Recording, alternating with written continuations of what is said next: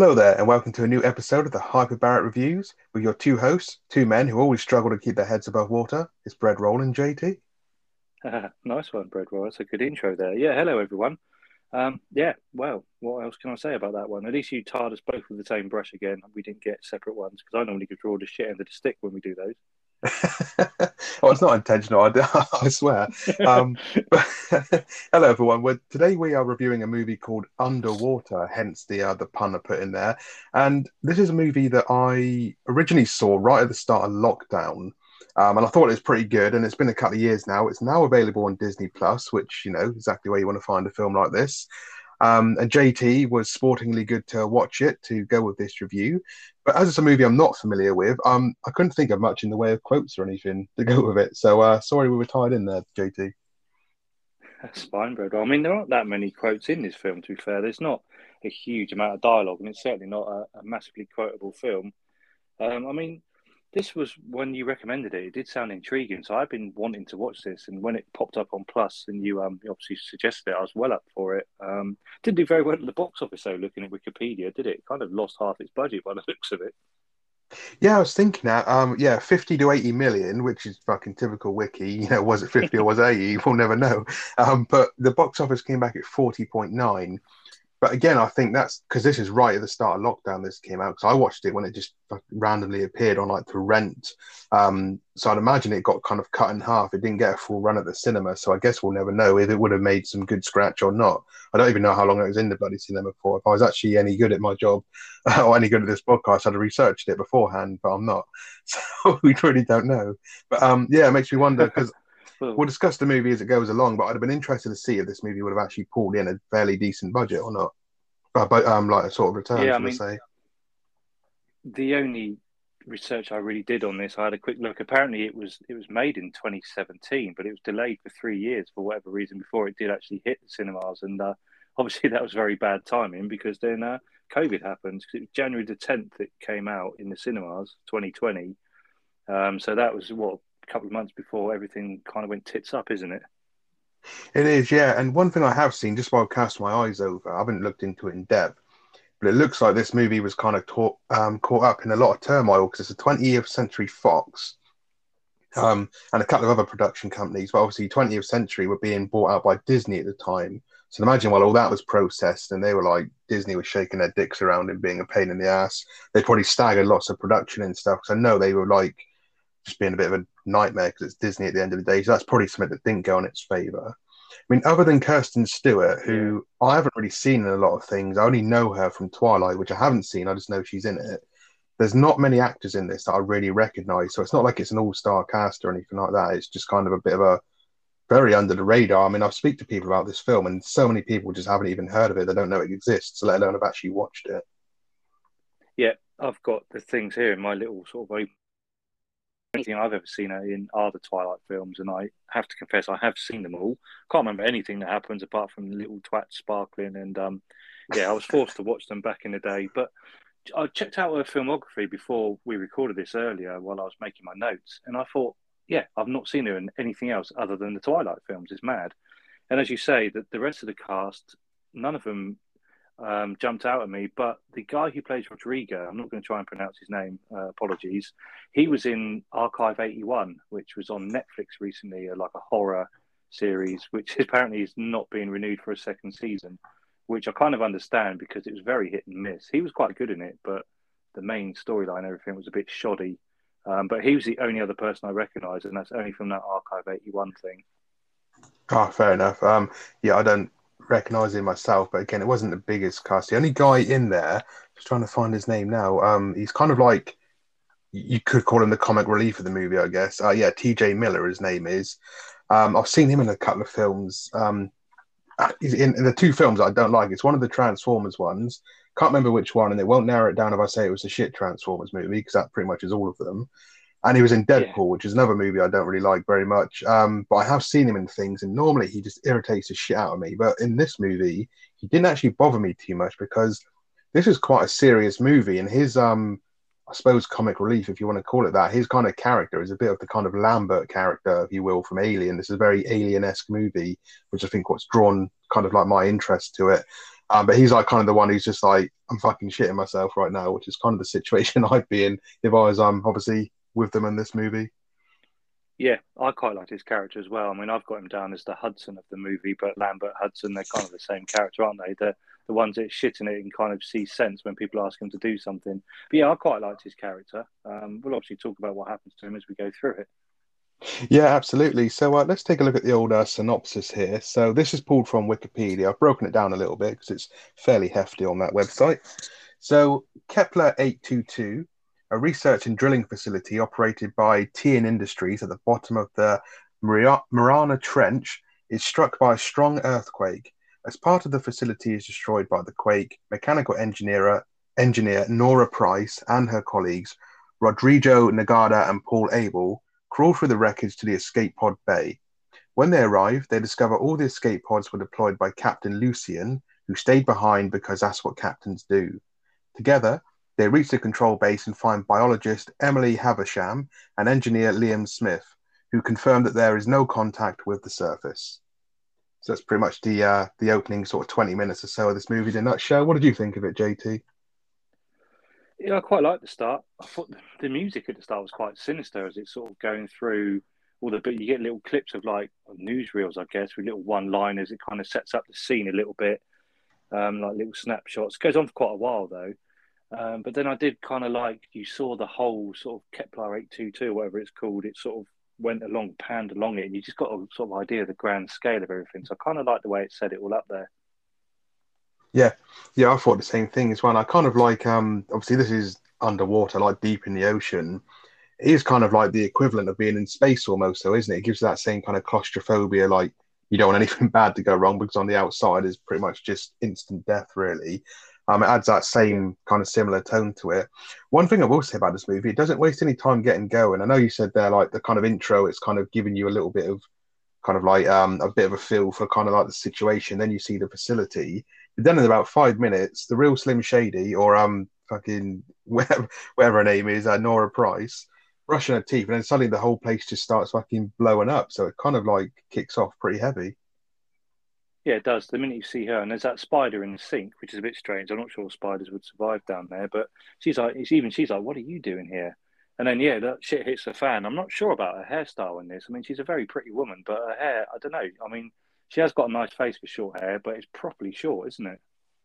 It is, yeah. Again, it's just a really weird like thing. Is I'm not saying like they should look ultra, make every woman look ultra feminine and stuff. Obviously, it was a design choice that was made, but yeah, it's a really strange one, really.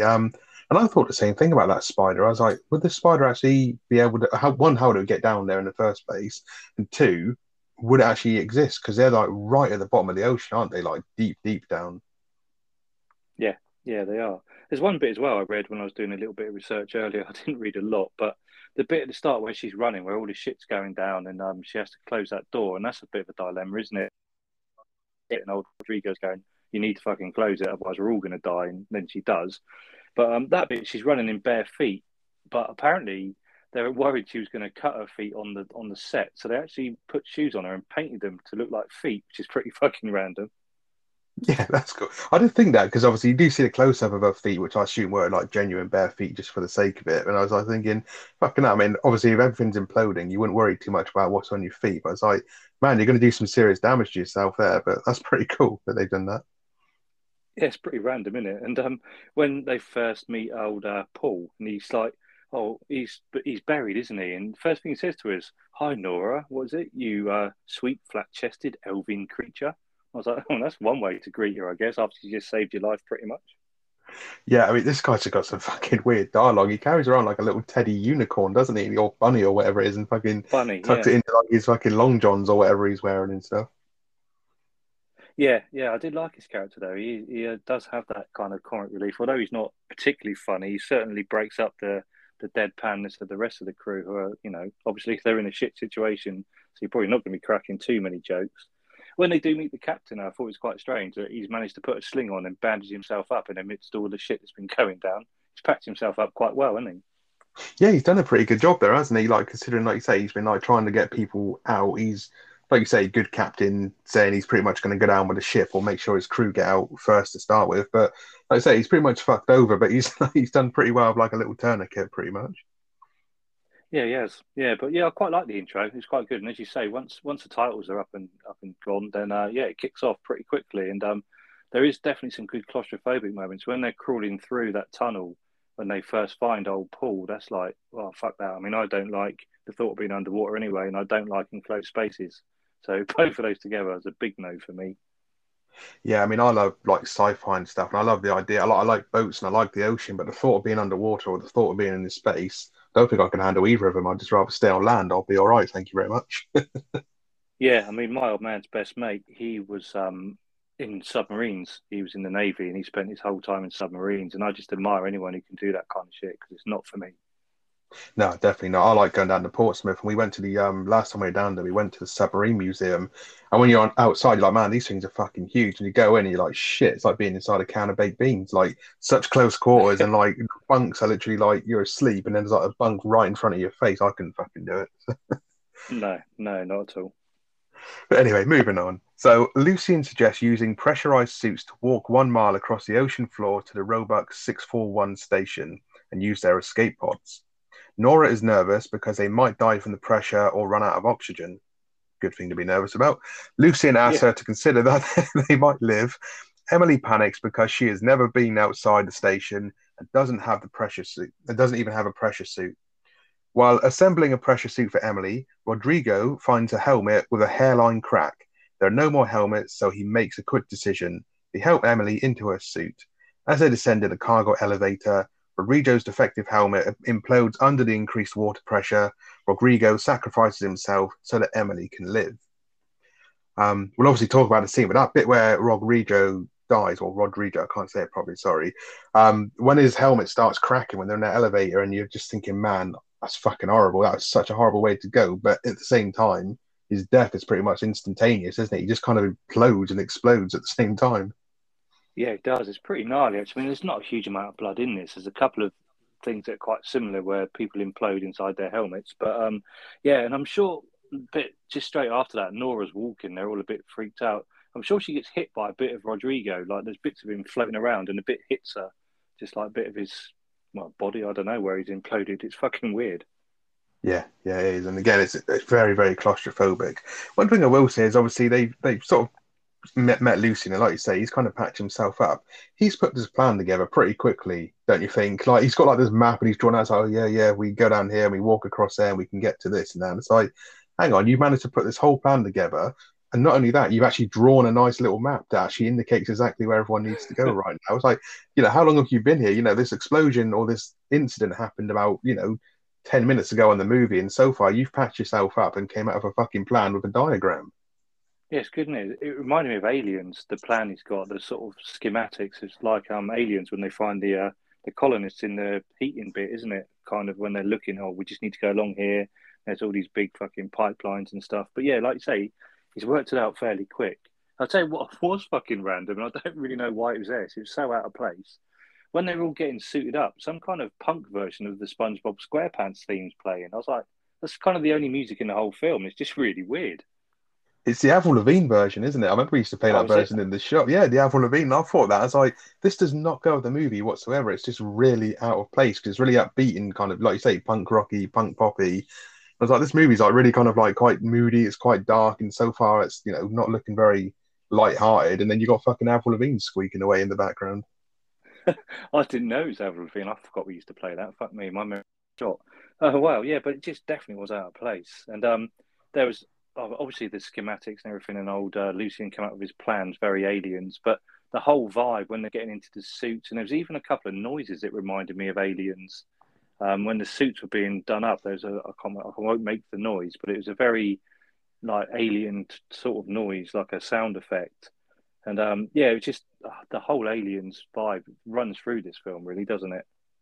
Yeah, I mean, one of the first things, the thing that stuck with me after the first time I watched it, it'd been a few years. So when I watched it last night, I'd only remember kind of like the broad strokes. So I've only seen it twice. But yeah, one thing that I came away with, this is pretty much Alien underwater in like a lot of senses, just the way it's done. The suits they're wearing as well, they reminded me of like Gears of War or something. Because they're just these big, kind of like Yes. chunky, look like they're made out of like the Unreal Engine because they're just ridiculous. But I was like, man, this is like Gears of War underwater with Alien pretty much. Yeah, actually, I got that Gears of War vibe. It just made everyone look about 4 times bigger than they actually are because the suits are so fucking big. Apparently, I think they weighed 3 kilos. Another bit of research I sort of did when I was reading a little bit. So, I mean, the actors, again, we talked about the Robocop suit a few weeks ago where old Peter Weller had that. Apparently, the guys in this had fucking issues with those suits because they were so bloody heavy. I mean, they do look heavy, don't they? Yeah, absolutely. They do look massive. And again, like, no, obviously disrespect. I mean, that TJ guy, the kind of comic relief guy, he's quite a big dude.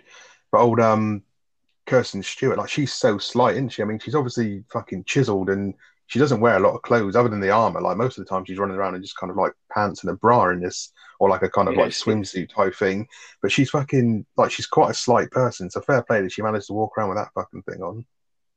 Yeah, yeah, definitely. Just going back to that whole aliens vibe, my missus said to me this morning, "What film are you doing for the podcast this week?" And I was like, "Oh, Underwater. You probably haven't seen it." And she went, "Yeah, it's on Disney in Under the Sea." I was like, "Yeah, pretty much." Good shout. I mean, we should have just done that. That would have been the review. Alien underwater, sorted. So they see a distress beacon from one of the failed escape pods. When Smith and Paul prepare to rescue any survivors, Emily is disturbed by that Smith, her boyfriend, is leaving her to go outside. Paul comforts her by giving her his plushy bunny, Little Paul, saying, "Take this bunny, I bequeath it to you. If he doesn't make it, I'll haunt you." Shocked, but mollified, Emily accepts the bunny. When Smith and Paul arrive at the damaged escape pod, they find a body in the rubble. A creature emerges from the corpse's back and attacks. Smith kills the creature and takes it inside. Emily examines the creature and realizes that it belongs to a previously undiscovered species. She theorizes that the rig drilled into a thermal pocket where these creatures live.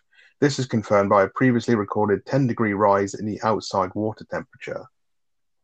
This bit was pretty cool, I thought. And we just said there, like the suits look like Gears of War, but when they pick up those kind of weapons, they're basically tools. That reminded me of Dead Space because I think it's a plasma cutter, or every weapon in Dead Space is basically just a tool of some kind, isn't it? So it has some very video gamey vibes going on here.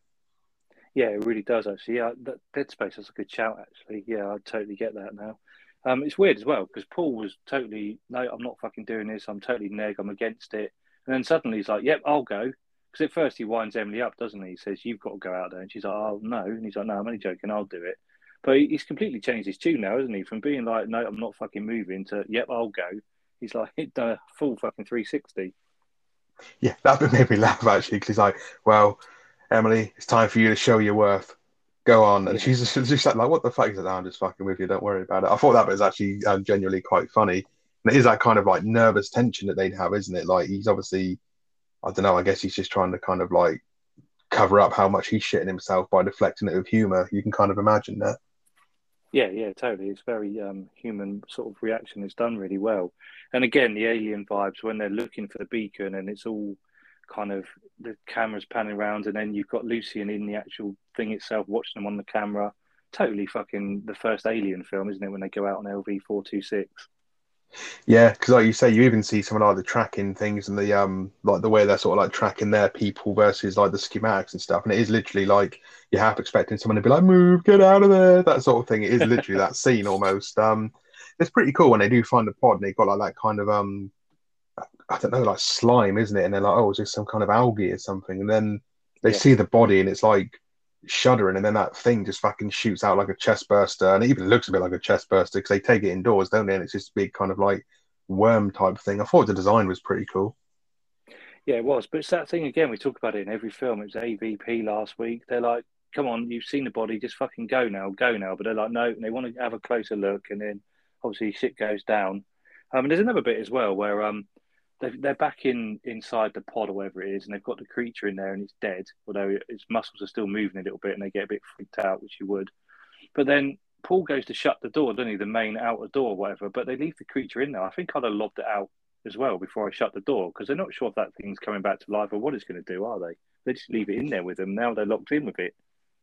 Well, that's it. It's a new species, as they've obviously pointed out, and it's like we don't know if it's actually dead. Like you say, you don't know what it's going to fucking do. You don't know if it's going to call loads of his buddies or turn out to be some fucking evil thing, which obviously it does. Yeah, I'd have been like, "Nah, fucking get that thing out of this room. I don't want it in here." Yeah, and then you get a jump scare as well when one of them crashes against the window. It's like a bit of a whoa moment. There's a couple of little jump scares in this film. It's not wouldn't say it's a scary film at all, though. Really, it's tense, definitely an atmospheric, but I wouldn't say it was scary. Yeah, no, I agree. I think you like I say, tense and atmospheric is definitely the two words to kind of describe it, really. But like you say, it's not scary, scary, but it's enough to kind of keep you engaged and hooked to see what's going to happen next. Because there's some good camera angles, I think. Like I said, that bit when they were kind of going out to the pod and they find the body. I like the way it almost seemed like the cameras were like on their shoulders, sort of thing. Again, a very video game trope these days, sort of Resident Evil, Dead Spacey. So you weren't seeing too much. You were only kind of like stuck with like a rigid view. Yeah, no, I like the way it was shot. It definitely added to the tension and the atmosphere. Yeah, definitely. So the five descend to the sea floor. But as they are walking, Kepler Station explodes, showering them with debris. Smith is hit, but Nora and Lucian save him. They arrive at the Midway Station access tunnel, where they change their oxygen and clear their suits. However, Smith's oxygen scrubber was badly damaged by falling debris. On their way through the access tunnel, Paul is attacked by an unknown creature, dragging him underwater and killing him. At Midway, Nora holds Paul's bunny and broods over Paul's death for a few minutes until she is called to fix the Smith's oxygen scrubber. She discovers that Smith's damaged oxygen pod will cause him to suffocate from the toxic fumes. Unwilling to leave another crew member behind, Nora, Lucian, and Emily agree to help Smith walk. The four set off across the ocean floor, but a humanoid creature appears and drags Smith into a cave. Lucian pulls Smith out, but is himself dragged into the cave and then pulled down a deep shaft and ever-increasing pressure. Risking implosion, Nora tries to rescue Lucian, but he lets go and sacrifices himself so she can live. That's a bit of a chunk there. There's a fair few bits that go on here, but it's kind of, I wouldn't say it's action-packed. There's a lot going on, isn't there, with like them being attacked. We start to see like the creatures a bit more now, don't we?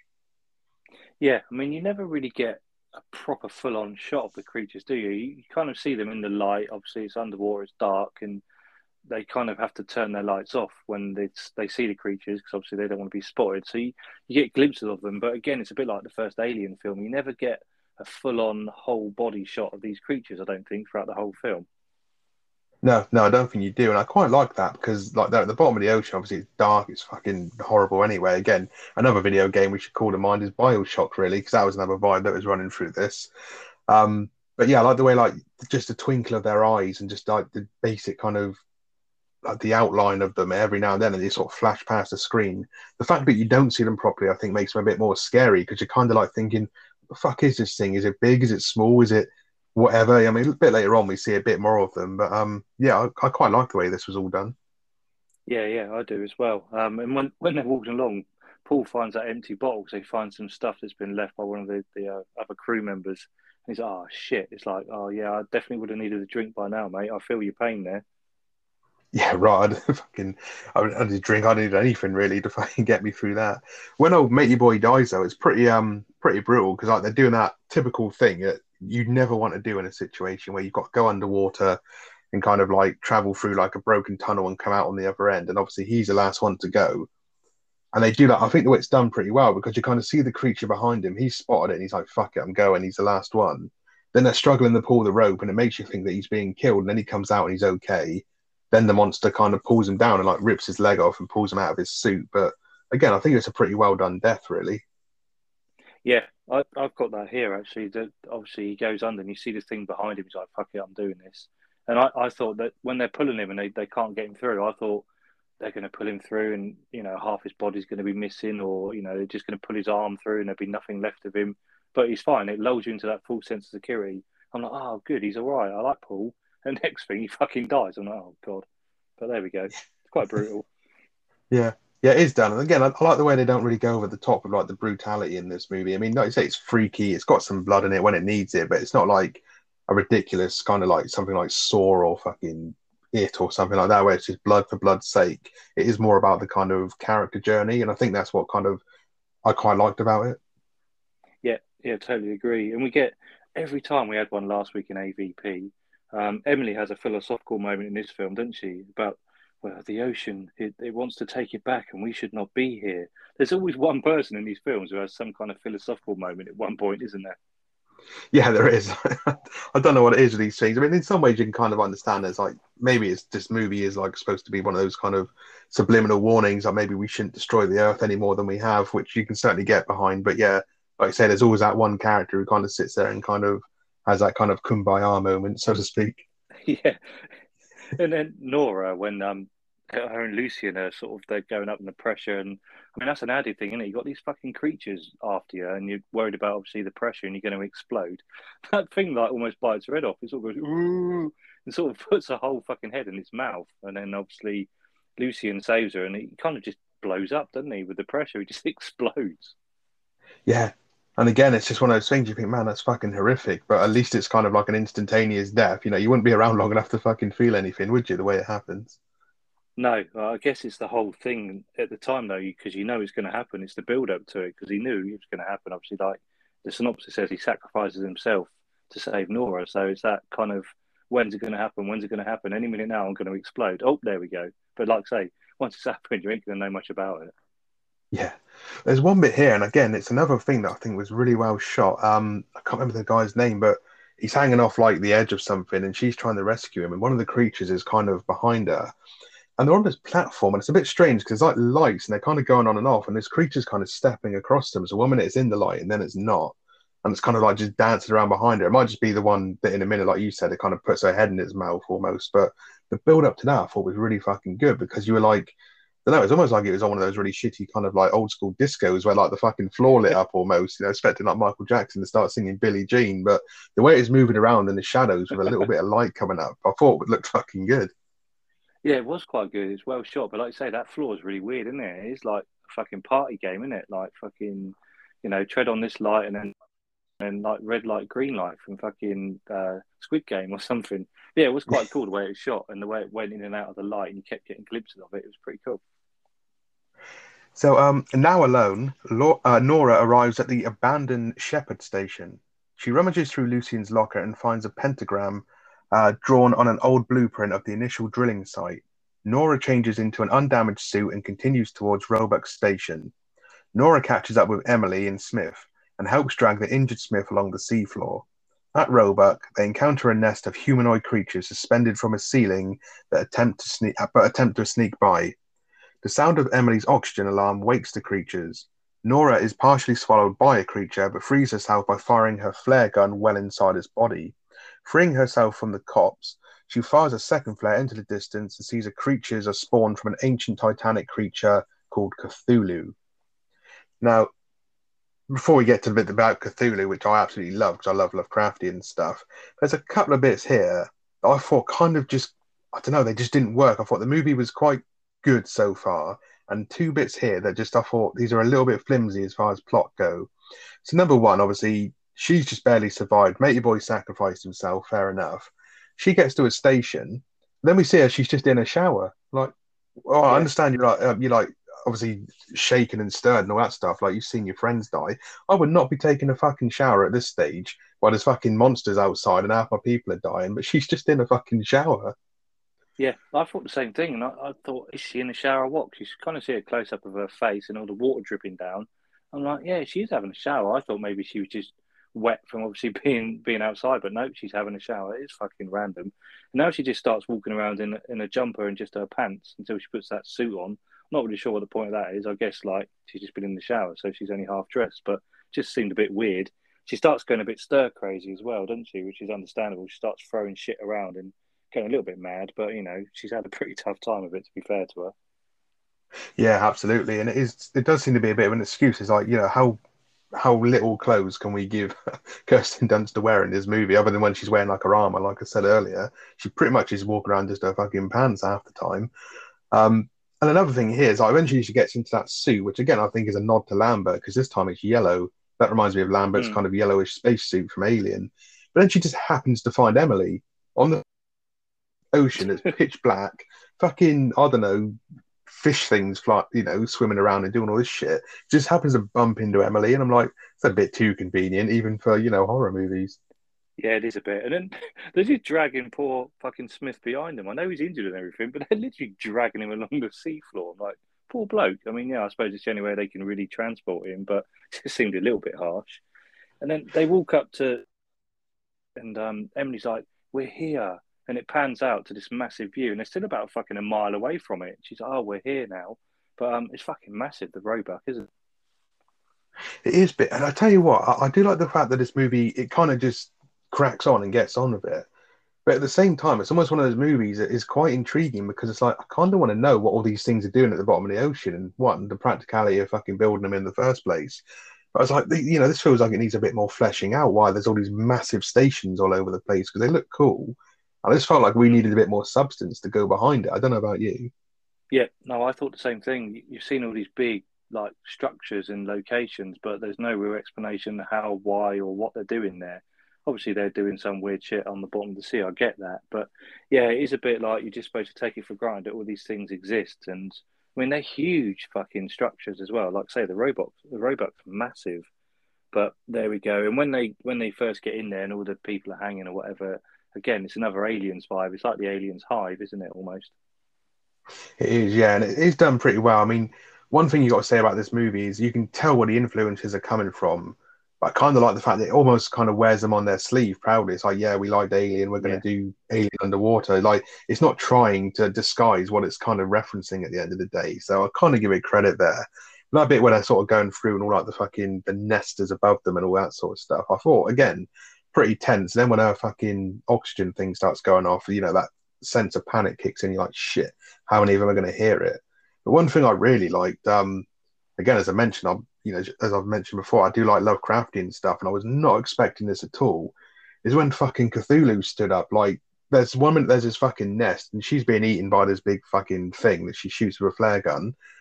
Then, like the ceiling, and you think it's a ceiling at first, lifts up, and she fires the other flare, and it's this big fucking Cthulhu monster underwater. I was like, shit, I was not expecting that at all. Yeah, I thought that looked quite cool. She almost gets her head bitten off for the second time in the space of 10 minutes. But like say, she shoots the flare through that little one or one of the little warriors, I'll call them, like the alien warriors, I guess. And then she fires a second flare up, and it's quite cool the way it just goes up, and then it lights Cthulhu. I thought that looked pretty smart, actually. Yeah, it was good.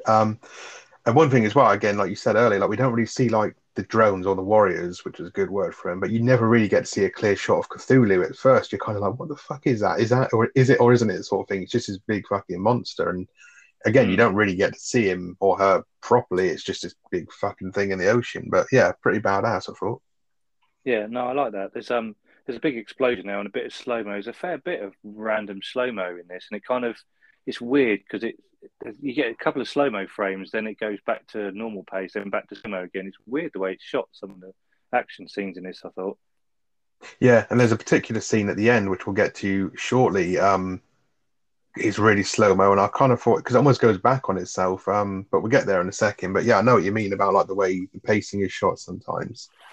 So inside the station, they reach the escape pod bay, but Nora discovers that only two of the pods are functional. Nora and Emily get the ailing Smith into a pod, but he insists the ladies go first, so he weakly fights them to take the last pod. Nora convinces Smith to get in the pod by giving him the bunny, saying, "Here, take this, give it to his parents, tell them that this was my favorite pain in the ass." Smith agrees and they activate his pod. Emily notices that the third pod is flashing red and is defective. She offers to stay with Nora and help her fix it. Nora forcefully persuades Emily to take the second pod and activates it. Meanwhile, Cthulhu has been attacking the Roebuck. While the smaller creatures pursue the two escape pods, instead of repairing the third pod, Nora accepts her fate. She uses the remaining time to calculate a safe distance for Smith and Emily's pods. As soon as the pods are out of the blast zone, she initiates an overload of the Roebuck's nuclear core, resulting in a massive explosion that kills her, Cthulhu, and the creatures.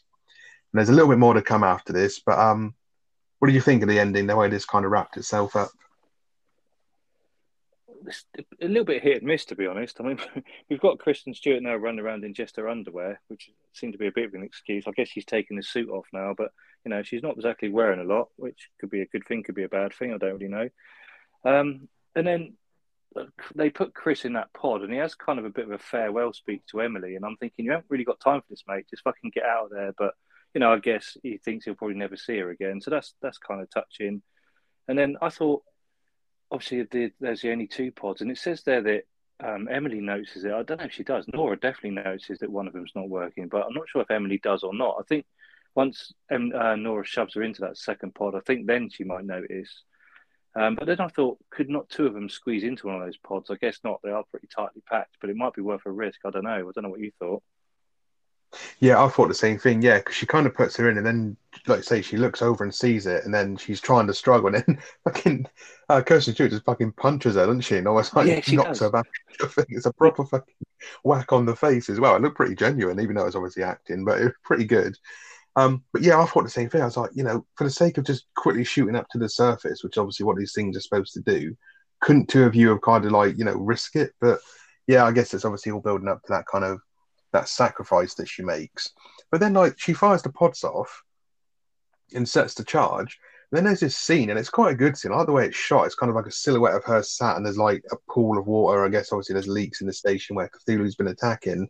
But she just kind of just sat there pondering to herself, and there's some monologue going on. It's like, you really got time to sort of sit here and just fucking contemplate your shopping list when there's a fucking monster eating the bloody the station that you're on and stuff. I just thought it was a bit weird, unless it's supposed to be kind of like an out of body experience. I don't know. Yeah, it was a bit weird, wasn't it? You get that close up of her face, and she's just sort of going off on one, and well, quite slowly and methodically, and then it kind of ends. And I thought it was a little bit of a cop out. I mean, we've had three people now sacrifice themselves in this film, and I mean, the explosion looked quite cool and everything, but I don't know, it just seemed a bit of a not shit ending because it wasn't shit, but I don't know, it just wasn't the ending I was expecting, to be honest. I thought they'd all escape and there might be a big battle with Cthulhu, but no, she just blows everything up. Yeah, I guess it's that kind of thing. Like again, like an alien, is it? How do you get rid of the alien when it's on a ship or you blow it out of an airlock? But there's usually a bit of a build up and confrontation, isn't it? I mean, I don't know how they would have fought Cthulhu because it's so fucking big. But like you say, you kind Yeah. of just thought there would have been something they'd have tried to trap it or do something, or maybe even leave it open. Like they'll destroy all the little creatures, but Cthulhu survives and he like ends with him bursting out of the surface or something. I don't know. But yeah, it was a bit of a strange ending. So Yeah. just to wrap things up completely, the escape pod reach the surface, and then the movie kind of ends with some news reels. It kind of reminded me of Dog Soldiers a bit. T and Industries refused to cooperate with investigators regarding the events. Smith and Emily are sequestered from the press. Paul's plushy bunny is confiscated and taken into evidence, and TM prepares to expand its drilling efforts. That's pretty much how the movie phases out, really. Kind of ends the way it started, doesn't it, with all little clips. And again, we have one of these films where the government denies all knowledge and everything. The government's always fucking covering things up in these films, isn't it? Yeah, I mean, we all know you can't trust the government, but yeah, I mean, there's a fucking alien, a bloody a UFO, or God knows else what, like a monster or whatever. There's always like the government bloody kind of like you say covering it up and stuff. But it was a bit of a strange ending, really. I have read here. I mean, I've only seen this digital both times, so I don't have it on Blu-ray. But apparently, there is an alternate ending. So after the overloaded core, Nora actually makes her way to the damaged escape pod and rewires it, escaping just before the robot explodes. It doesn't say if we actually see her survive or not, but I don't know how much time she'd have had to fix that thing because if she set the charge, I don't know how long it was counting down while Cthulhu was doing his thing, but could be interesting to see that maybe.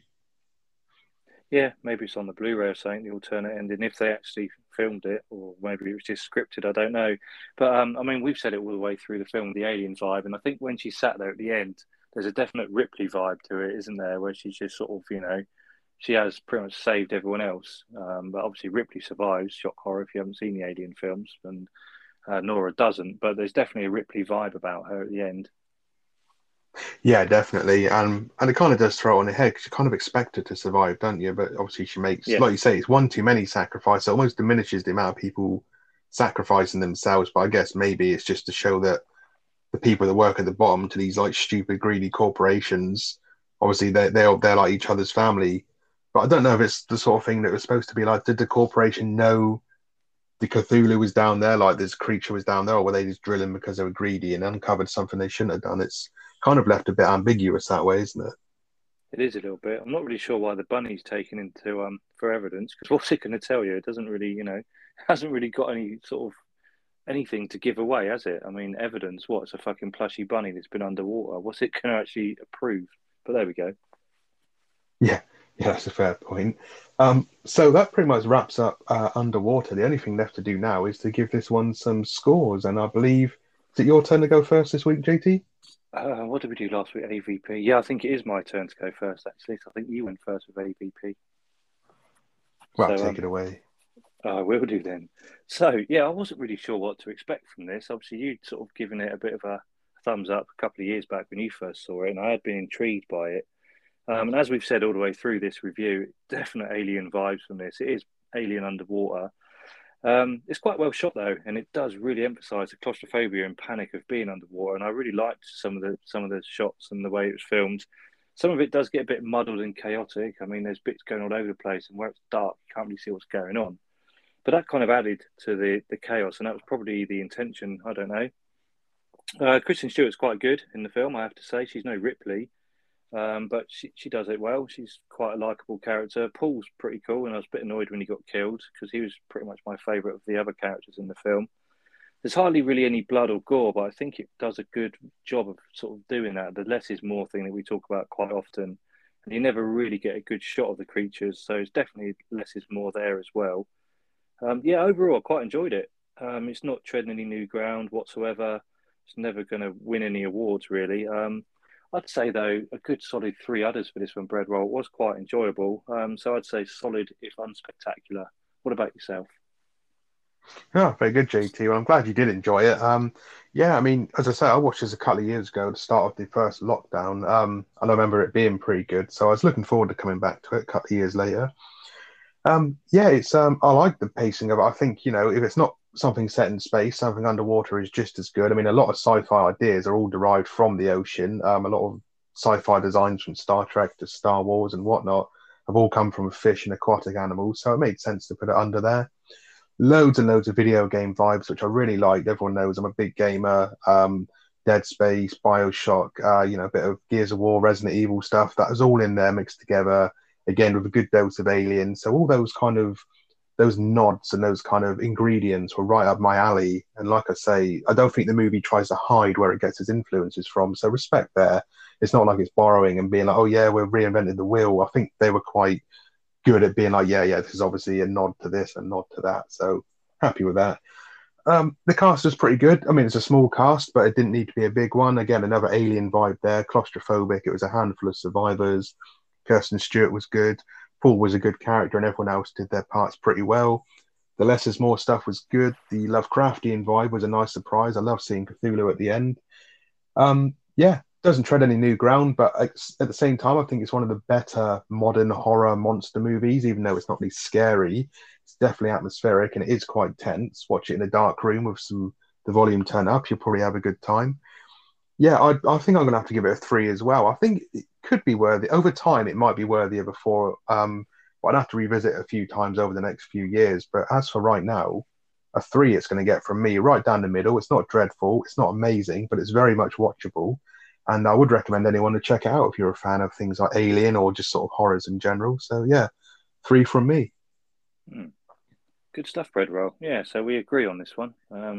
Which we agreed on AVP last week, but that was going to happen. Yeah, I think, as I said, it was pretty solid. I quite enjoyed watching it earlier. One thing I will say, though, which I forgot to say in my final little review there, there's quite a lot of walking around. Although it's quite well paced and it's quite fast paced, they do tend to walk around quite a lot. Just a word of warning. Yeah, it is kind of like, let's get from this room to that room. Now let's get from this bunker to that bunker and bits and pieces. And along the way, just people sacrifice themselves, really. So Yeah, that's kind of video game vibes, isn't it? Let's go from one room to another or one area to another. So that kind of hits on the video game vibe again, I guess. yeah, absolutely. So as always, thank you very much for joining us for this review. If you have any thoughts on this movie, if you've seen it or if you're thinking of seeing it after listening to this, please let us know and get in touch at the Hyperbaric Goats on Twitter. And make sure to join us next week as we will be heading into the Marvel universe to watch a movie that I've seen a fair few times, but JT has never seen. But it's a James Gunn movie that has a good reputation. It's Guardians of the Galaxy. So yeah, join us next week for that. And for me, this is Bread Roll signing off. And for me, JT, I've just got one last thing to say. It ripped him out of his suit. It ripped him right out of his goddamn suit. What could do that?